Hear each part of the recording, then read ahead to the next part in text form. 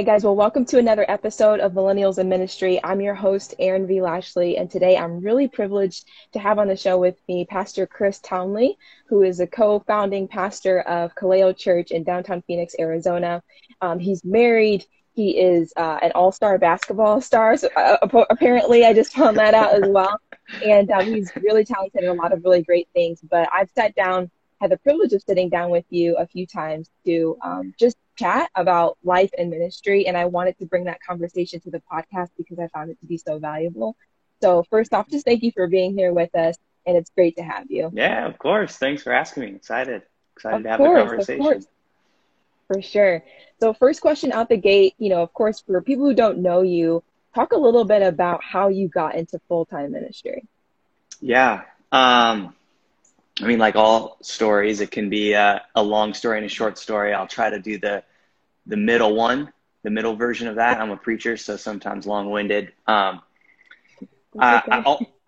always had, I think, a desire to teach specifically would be a part of that, or a desire to influence. And so when I went to college, I did go to college to play basketball. So I don't think all-star is what I would put in front of that, but I mean, hey, they paid for some school, so I'll take that. That's not what they're saying on the street. They're saying on the street, you're a really good three-point shooter. That's what I hear. Okay, that's fair. I'll take that compliment. So yeah, I went to college. Basketball was one of the main things that was going on there. But I got my degree in elementary education, and so I wanted to teach. I wanted to, I don't know, have a positive impact on lives. That was probably always inside of me. And then during my time in college, a part of a couple different just ministry opportunities with our college community, and then working with high school and middle school students as well. And something started stirring in that time that maybe this would be something I would want to give my life to, or however you wrestle out the things you're called to in the world. And then finished college, graduated college, got married, and my wife and I moved back to the hometown we'd been from, and kind of, as 22, 23-year-olds are doing, trying to figure out what we're going to do with our lives. And ministry, I guess, as an idea was still there. And so just sought out a church there, got involved, connected with some people because we knew the community of people there. And I had an opportunity when I was there, working with middle school and high school students to preach. And I hadn't really ever preached before. I taught a lot through basketball, through just regular teacher of an elementary school.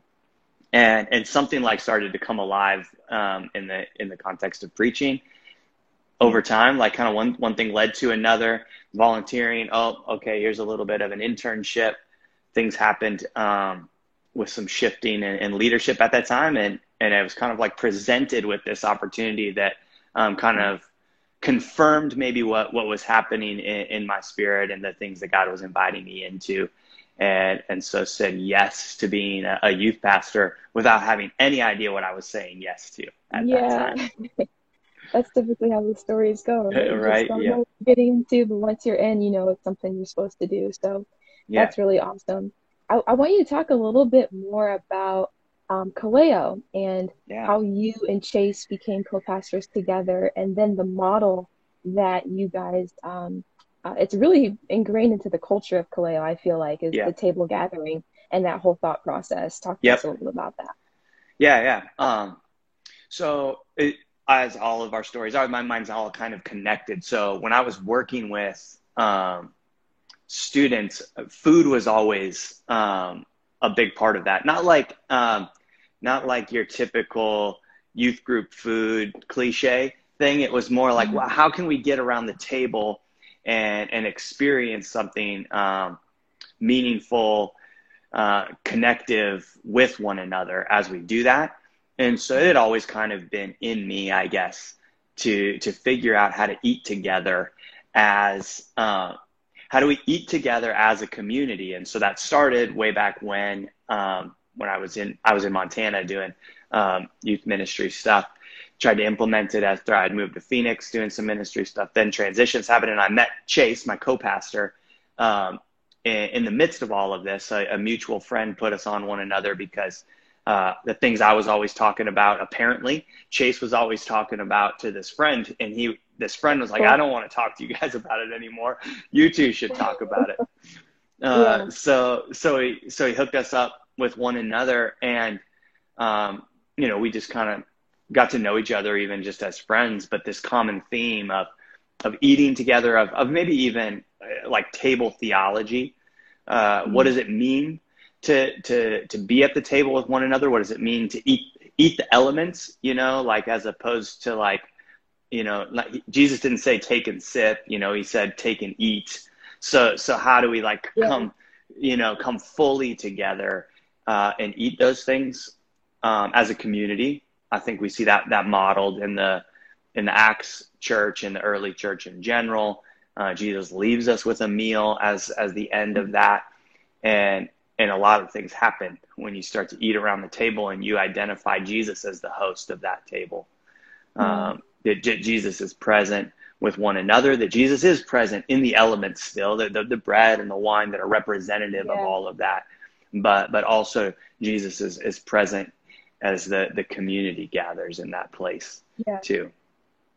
So talk a little bit too about like practically how that's implemented in a service. Like I've had the privilege of attending, before COVID happened and everything. But if somebody comes to see, I told you the street said I know that, right? I told you that's what they said. Thank you, Justin. Thank you. But talk about like if someone comes to your church, what does the service look like, and how do you coordinate the gathering into that, the table gathering? Yeah, that's a good question. And it was, you made it just in time. I think you were at our last gathering before we had to suspend them. Yeah. Crazy. So Kaleo's kind of crafted our gatherings around this concept of essentially the climax of what we do together is we eat. And so, we have our own liturgical elements. Every church has some sense of a liturgy, the things they follow, and why they do what they do. And so we intentionally conclude our gatherings with a meal. So even just language about that is, so we don't have a meal afterwards. We have a meal as a part of our gathering. It just is right outside in a different location. So we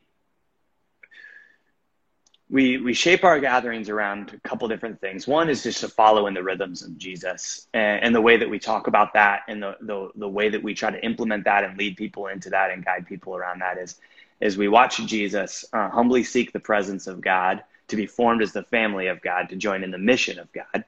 So those elements are tied into all of that. And I think actually you see all three of those, all in the table.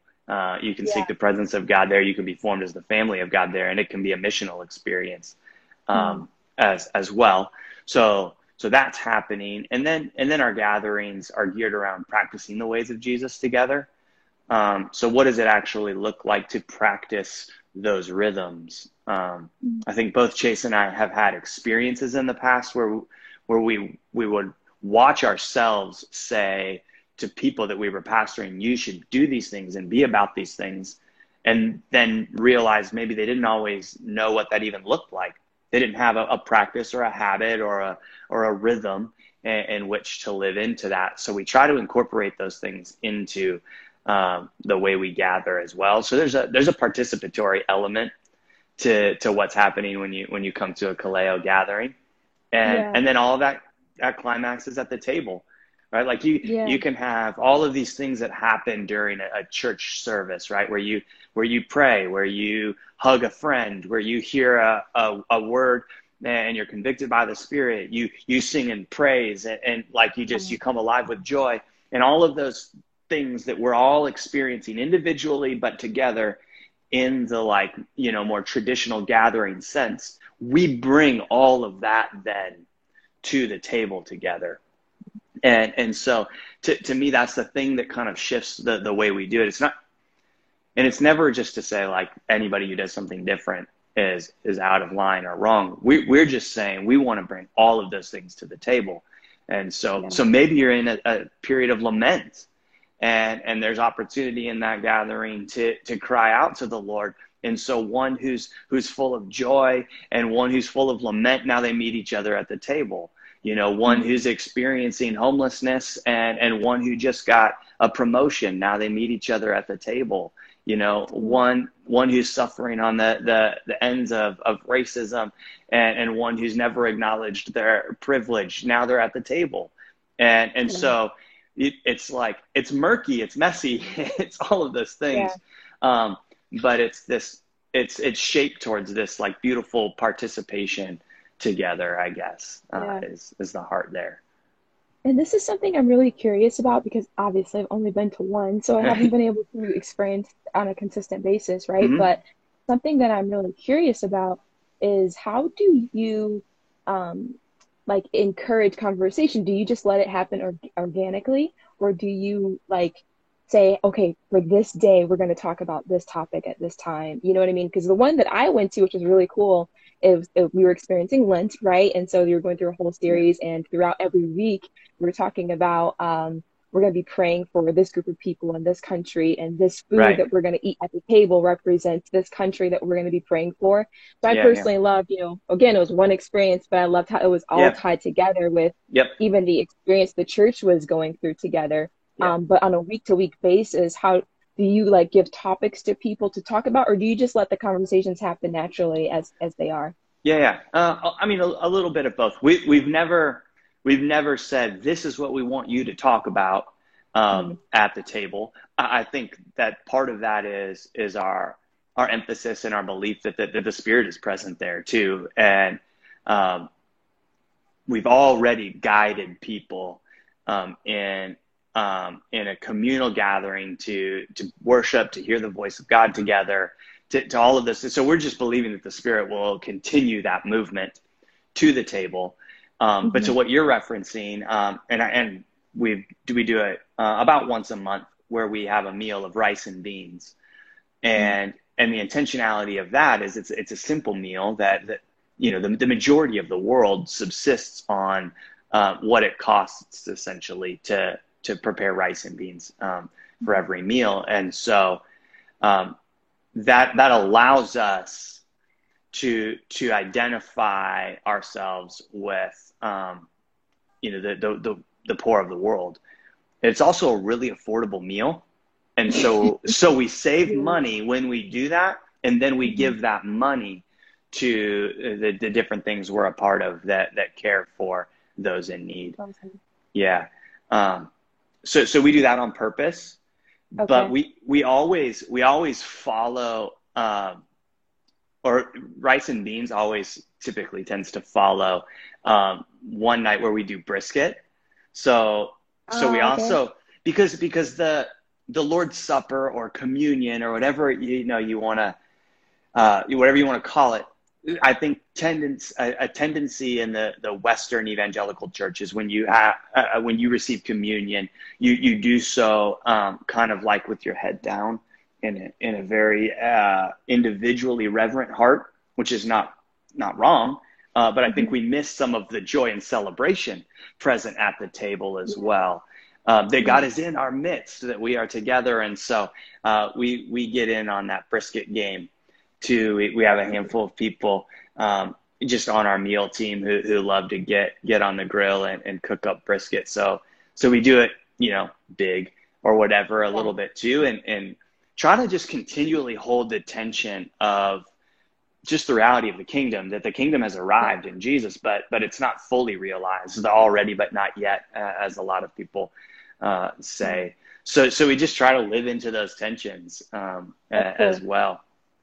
So You know, yeah. I one reason why like what happens at Kaleo on a weekly basis, granted things look a little different now, but it's so attractive to me because in the season of life that I'm in, I'm realizing how valuable the conversation piece is Mhm. in day-to-day life. You can't experience reconciliation without conversation. Right. Very rarely can you experience any type of healing in relationship without conversation. Yep. Yep. Very rarely can you grow and even grow in any type of relationship, whether it's your relationship with God or a Yeah. Yeah. relationship with a Yep. friend or mentor Yep. or anything. Like Yep. conversation is literally the conduit through which a lot of really great growth and healing and reconciliation takes place. And that Exactly. happens, not just in the church world, but even when it comes down to race or political issues or what have you, when Yep. you can willingly sit down in front of somebody else and try to understand their perspective, that Yep. happens through conversation and a willingness to understand and see where the other person's coming from. And Yep. the fact that I've grown up in church and have worked in church for most of my life. I've been Yep. to a lot of different churches, a lot of different church events, but I've never in my life seen a church service done the way Kaleo's done, Yeah. and it's a newer church too, a newer Mm-hmm. church plant too. It's only been Yep. around Yep. for 6 months, is that right? Yep. Yep. Yeah, Yep. so I Yeah. mean, it was just a really cool experience, Yeah. that I when I went there, and I'm really glad that Kendall introduced me to you and to Yeah. Kaleo and Me too. everything, and he, like one of your other friends, realized that, hey, you're talking about the similar stuff that my friend Chris is talking about. You should check this out. Yeah. So Yeah. that's really, really cool. Any Yeah. other thoughts? Well, I wanted to ask you about your dissertation that you're writing too, Yeah. but I didn't want Yeah. to stop you. I, yeah. Even just what you unpacked there too, because that would be another way the language that we use and the intentionality of the table is just even the picture that everyone has a seat at the table, right? Mm, So everyone is invited to the table because, as we say, it's the Lord who invites you to the table. Jesus is the one inviting you to the table. He's the host of the table. So mm, let us come together. Let us find that we all have a seat together. And I think a lot of those conversations that you even just named, that we've now flattened the the playing field, if you will, because you're mm, sitting face to face with one another. You're sitting at the yeah. same level, and you're sharing something together when you do it. So you can't have a meal with someone and not have to look them in the eye, Mhm, not have to be near them, to reach for something, to ask for something like that. mhm, It's actually happening as as you do it, mhm, like those that practice is unfolding, and that's why the table, when we come to it at the conclusion of our gatherings, is intentional. That it's not at the beginning, that it's at the end. mhm, Is that we've all sought the Lord together as a body, that then's brought us to the table to have the dialogue we might need to have, to hear about somebody else's experience that we never would have known before, yeah. to even maybe find ourselves in a bit of an uncomfortable situation, but every Right. uncomfortable situation is improved by food. So, right? Yep. So it's Yep. like, yeah, it can't be so bad, if that's the case. And it's just kind of like the ultimate model of Jesus, right? Like, how many times does a thing get all wonky and uncomfortable when Jesus is eating with people, right? It's like that. It just keeps happening. As a lot of Right. people say, Jesus ate his way through the Gospels. So we're just trying to eat our way through being a church family. That's And really cool. yeah, can I say one more thing to that too? Of Because you, course. you mentioned we're a church plant. We're about six months into gathering publicly, but we Mhm. spent a year before we launched 6 months ago eating in homes together. So we Yeah. founded who we are as a church and who we're trying to become and all of those things on eating around at the table together, where Jesus was hosting us in our homes. We Yeah. would meet at homes and do that. Um, so that it would be the groundwork or the root system that would then influence how we actually practice that in Yeah. public, in the world. So yeah. Fantastic. Thank you for sharing that. Yeah. I I really enjoyed when I got a chance to meet with you not too long ago. You were talking to me about the dissertation that you're writing. And I think it's so unique because I've never thought of the Trinity um, as a leadership model Hmm. in life. Yeah. Yeah. And so I would love for you to explain that a little bit more, Yeah. and just share like the things that you're learning and the things that you're writing about in your dissertation. Yeah. Yeah. Thanks for asking that. I should clarify. I have. I'm hoping to write this. I'm still like gathering all the information and Okay. researching and stuff like that. So I'm like 2 months away from finishing. the third year of my doctorate program, which then I then have 5 years to write this dissertation, which the good Lord should hopefully grant me a year and a half to finish that. But yeah, the idea is, the general idea is this. My doctorate program is an emphasis on the work of the Holy Spirit, as it pertains to also just leadership in general. So it's a doctor of ministry, so it has like a praxis component to it. It's not research heavy, it's action heavy, I suppose. And I then need to write a dissertation that incorporates both of those things.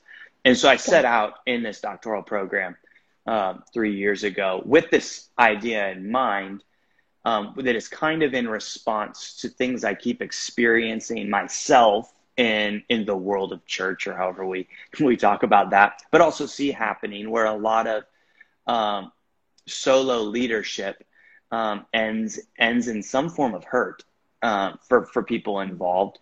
And so I just found myself often dreaming of another way, of how do we lead and maintain health for ourselves as church leaders, but that health stays true to trickle down through the body as well, through your congregation.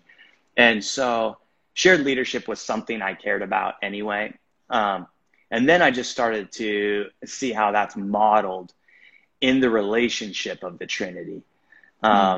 So I as a theologian who's trying to write something that practices well, I have to figure out how to say that, but I'm taking my cues from the way the Trinity interacts. So I have to be careful not to say it's simply a model for leadership. I'm trying to take my cues from the way and from what we see present in the Godhead, Father, Son, and Holy Spirit, and how might that help us then as we lead.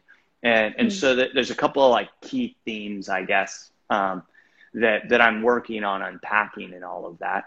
And so one way that we talk about the Trinity relating to itself, to God's self, is because anytime you try to start defining the Trinity, things like get all wonky. So we've got Father, Son, and Spirit moving together as one. A word given to that is perichoresis. And so it's kind of summarized. It's so complicated that we don't actually like define that. We just let that word stand. But it kind of means dancing together, moving together in unison. And the invitation that the Trinitarian God gives us is to join in that. It's always the invitation to be one with the Father, Jesus says, right? Just as he was one with the Father, that's the invitation there. So we see three moving together as if they're one, right? Which they are one. But you like pull the pieces apart. So, what does that look like in leadership? And then how does Father, Son, and Holy Spirit participate with one another? Another like $10 theological word is kenosis, or self-emptying, right? We see that most played out in Philippians 2, where Jesus emptied himself of his divinity, right? That picture. Yeah.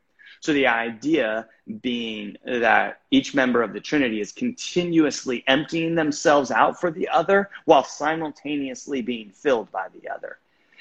And ironically enough, I just noticed this, like, that's what this picture actually represents right here. Like, it's just like everybody's pouring in and moving together with everybody. So if those are a couple things we see present in the Trinity, how do we lead then in a way in which we are continuously emptying ourselves and being filled, right? So if you're sharing leadership, you're essentially building in on purpose places to practice the humility necessary to empty yourselves out, but you're also practicing the humility necessary to receive from someone else.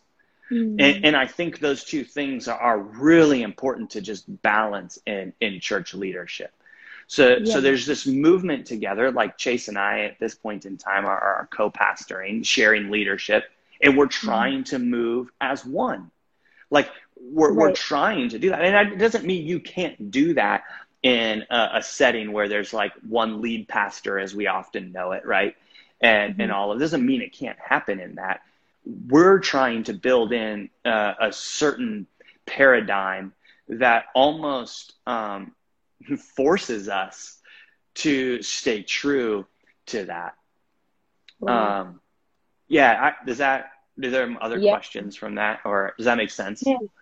It makes a lot of sense, and I really, really it gets me so excited to hear you explain that because, you know, with my previous experience in ministry or even just in life, anytime you're part of a team, you experience the humanity of leadership models, right? And it's not that Yes, any one leadership model is better than the absolutely. other or Right. perfect, anything like that. That's not what we're saying. I know that's not what you're No. saying. Yep. Right. But one thing I appreciate about this, and I think it makes a lot more sense to me in experience because this is the first time I have something in my life that I'm actively leading with someone else because Yeah. I Yeah. run a small Yep. business, Right. and we talked about this a little bit. Is that I'm constantly having to, and it's just like people in marriages as well, Mhm. like the humility it takes to consider and to receive the input from somebody else and to know Yeah. that the decision that we're Absolutely. making is done together.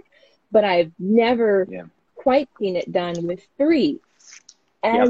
as God does it himself in the Trinity. And it's just truthfully just such a fascinating like thought process to Yeah. just think, that even God does this himself, is that he Hmm. considers the different forms of himself to lead his Yeah. people to himself. It's just Right. wow, Absolutely. wow.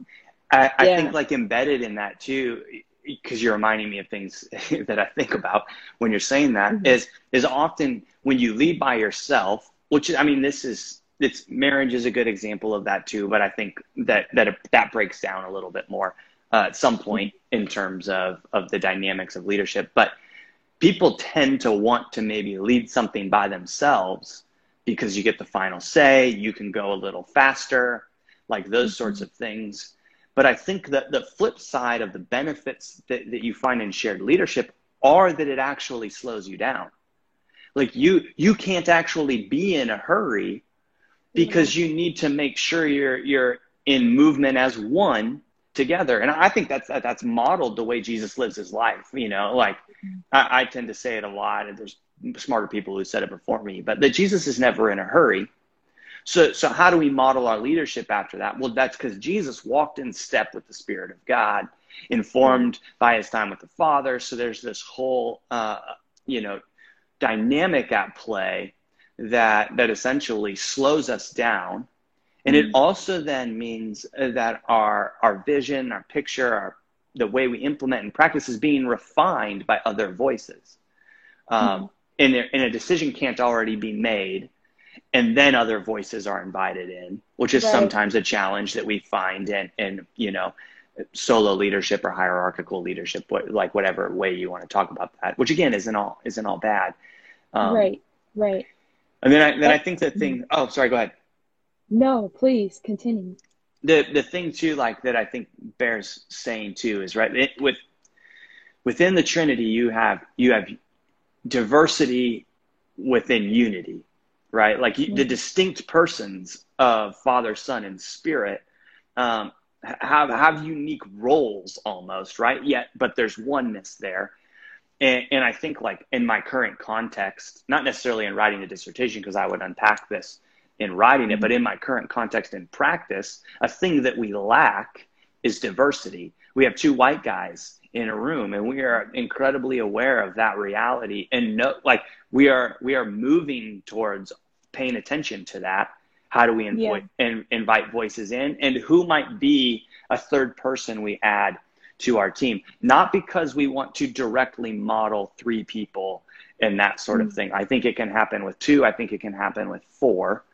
Mhm. But I think there's unity and diversity present in the Godhead. And so I take that cue and I go, oh, then yeah, that's really important too, because you can't actually put on your leadership team of a church, especially like a church our size. A smaller church, you couldn't afford everybody for that matter. Yeah. You couldn't put like every single view and every single person and every single experience on your team, but you can always make sure your leadership is representative of those views. So in practicality, as like a pastoral team, maybe three is as big as we can get. Well, then you can build out a council, an oversight team, an elder board, whatever you want to call it, that is still representative of the diversity needed to inform the oneness of the body of Christ that you're leading. Wow. Chris, you're just a really smart guy. So, I mean, or maybe I sound smart. Yeah. You sound really smart, but I just appreciate the thought process you have, because it makes me think different about how I'm even living my life and maybe changing some things or trying different things, in the day to day. But I want to move into this conversation about the coronavirus and how it's affecting the church. In light of you being a co-pastor of Kaleo, and also realizing, hey, our congregation can't meet every week. We can't do that with people. We're actively, week to week teach them the ways of Jesus necessarily from a pulpit. But before I get into the specifics of how it's affecting necessarily your church, but the church at large, how do you feel that something like this is affecting the church at large? So I have thoughts, and try to parse out my thoughts without being offensive. Let's say this up front, right? Nobody I know knows how to lead a church during a pandemic, right? Like, because nobody studied that in seminary. Nobody has previous experience doing that, especially in even just like our American church context. Like, nobody knows that. And I think that's like, okay, let's be humble enough to acknowledge that, as opposed to like give a soundbite to all the things that are out there. And I think that's a thing I see happening, at least initially, is that not everybody, a lot of people were tempted to have an immediate soundbite to what was unfolding and what it would mean for the church and all of that. And so personally, Chase and I felt like we didn't want to add another voice to the plethora of voices that were kind of like just shouting into the internet, I guess, at that point, because none of us were gathering together.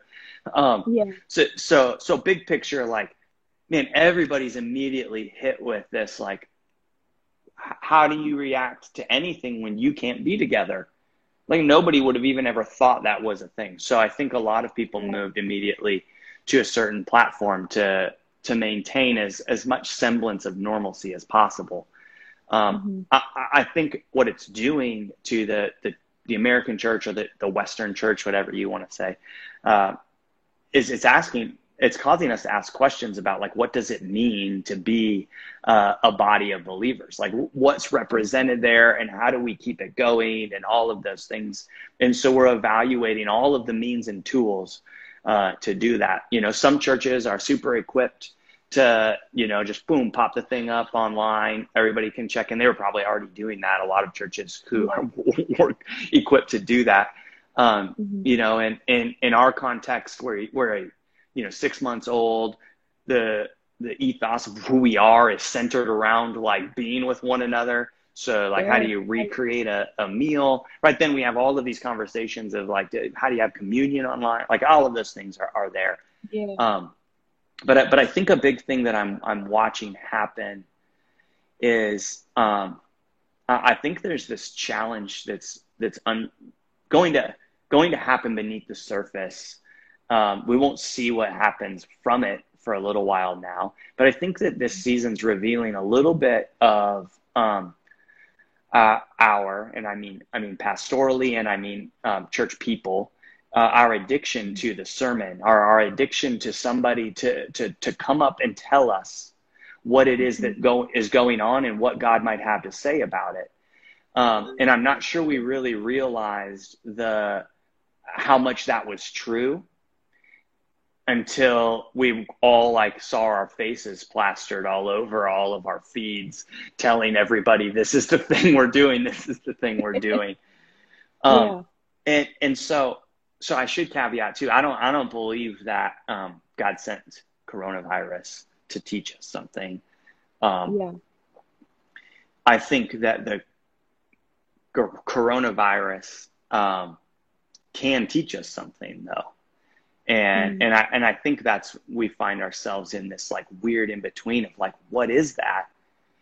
And I personally am seeing this as a unique opportunity to retrain ourselves to grow our roots down into God's love, like Paul says in Ephesians 3, and hear from God afresh ourselves, and then bring that to the community, that we would awaken each person's individual capacity to hear from God, that we would guide people to that place.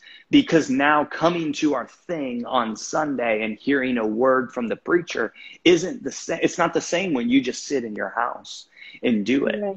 Like, so that the communal component is lost, and you find community in a triune God, right? Like that, to come back to that place. And so I'm not sure I'm answering your question at all, other than I'm circling around it in the sense that I think what I hope happens as that people are drawn to let their roots grow deep into God's love and to hearing God's voice afresh, and that perhaps in this time the American church, or the Western church, breaks down the model that we've actually kind of swung back towards, where it's almost like Moses has to go up on the mountain and hear from the Lord, and he comes down and he tells the people what God said, and they're all like afraid of what Moses is telling. They're like, don't get too close with the whole God thing. We don't actually even want to go up there on our own.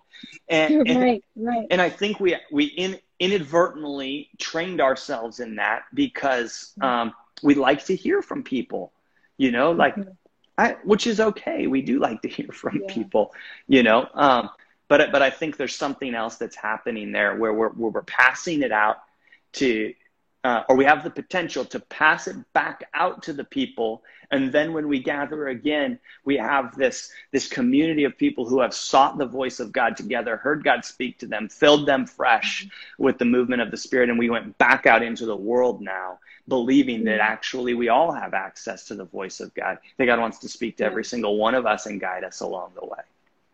Man, that is so enlightening, so powerful. And you're giving language to things I've been feeling a lot lately myself, so, it makes me ask, what does it mean when somebody asks you, do you go to church? What does that mean? Right. Like, Yep. Okay, immediately your mind goes, well, I'm going to a building, but then is the building the church? Absolutely not. It's the people, right? And the people can't gather. So it really makes you just ask, like, what you're saying, breaking that down. What is the church, and what is my role in God's body and in God's church? And am I playing my role effectively? And it's a lot harder to get really quiet and seek God for yourself and get a word for yourself. Not that it's hard, because if you talk to God, he will talk back to you. I'm not saying that that's hard, but it's easier to press play and listen to what God showed somebody else than it is to really seek the Lord for yourself. Absolutely. And say, Lord, what is it that you have for me in the season of my life? What is it that you have for me in the season for my family? And really get an answer for that, because it cost Moses a lot to go up to the mountain. Totally. It cost him a lot. It's costly to behold the face of God yourself, and it's difficult because, not everybody agrees with that word, or, not everybody wants to hear that word or whatever. Yeah, right. But like you said, I would agree. I would never say that God sent coronavirus here to do something, to people. But I do think that there is wisdom in observing what the coronavirus can teach us in this time, especially as God's global church and us being a part of different entities of churches around, especially the American Western church, because that's mainly what my experience lies in. Yep, same. But, you know, putting your roots down deep into hearing from the Lord yourself, and then being able to come to your local Yeah, church community gathering to yeah. give and impart and encourage somebody else with whatever the Lord is sharing with you. Hmm. Not that you can't ever go to those things and receive, but it's just a different mentality. My Right. dad, like, are you going to let him answer the question? Daddy already answered the question. This is part two. Yeah. This is part two. But no, I really do appreciate you explaining that. That's my dad, Lashley I Easy, and love my it. mom I is love getting it. on from. So they're on. Hello, mom and dad. But yeah, you got me all distracted, dad. Now, but I'm like, I don't even know what I was going to ask him next. But no, I think that that's really just really enlightening. And yeah, I don't know if you have any other thoughts, like when it comes Yeah. to Yeah. your. I mean, I think like, because what you said again made me think about this is that you said it's easier to push play than to maybe even believe that God wants to speak to you, and let alone creating any type of space to do that. And I think it bears mentioning that I know the reality is that not everybody actually can go, oh, I'm going to go be quiet in my room for the next Yeah. 30 minutes. Like, I know plenty of single moms who are at home with four kids now that are all trying to learn together. Or, I have friends who are in and out of, homelessness right now. Oh, where's he going to go to do that right now? I mean, maybe on the move. Yes. So I Mhm. think like to our mainstream, accessible to online technology group of people, we have the temptation to push play instead of create space to humbly seek the presence of God, to hear God's voice.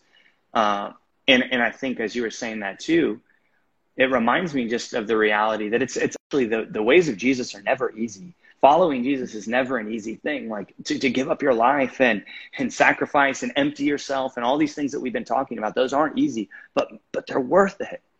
And I Yeah. think that's what I want. I so want people to see on the other side of a season in which we're stuck in this place and we're not totally sure what it means.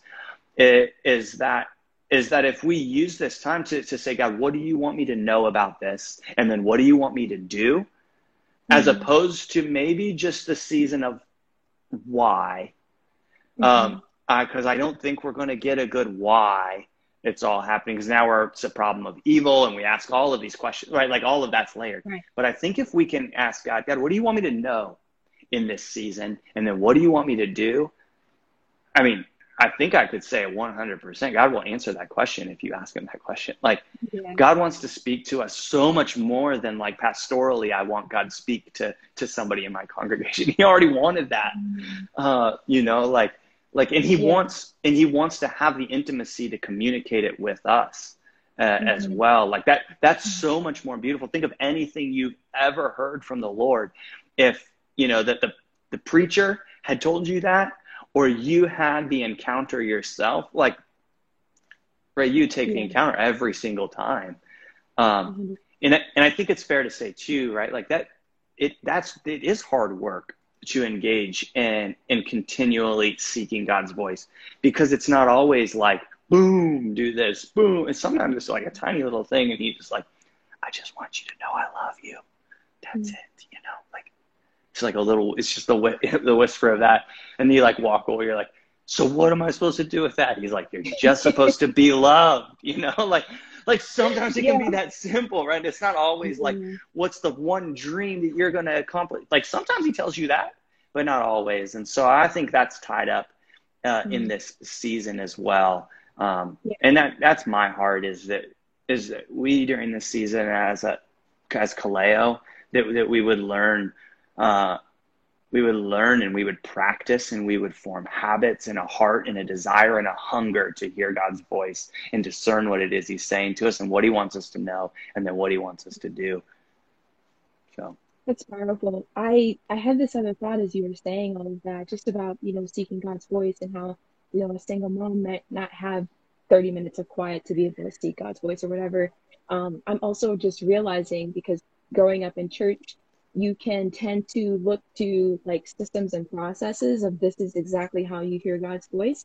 And then you find yourself modeling after, in order to hear God or spend time with God, it looks like 15 minutes of worship, 15 minutes of reading Yeah. my Bible, Yep. 15 minutes Right. of journaling, 15 minutes of praying for, Right. this list of 10 people that I've curated. And if I do all Yeah. of those things, then that equals a time with God, Yes. right? Yes. Right. Yeah.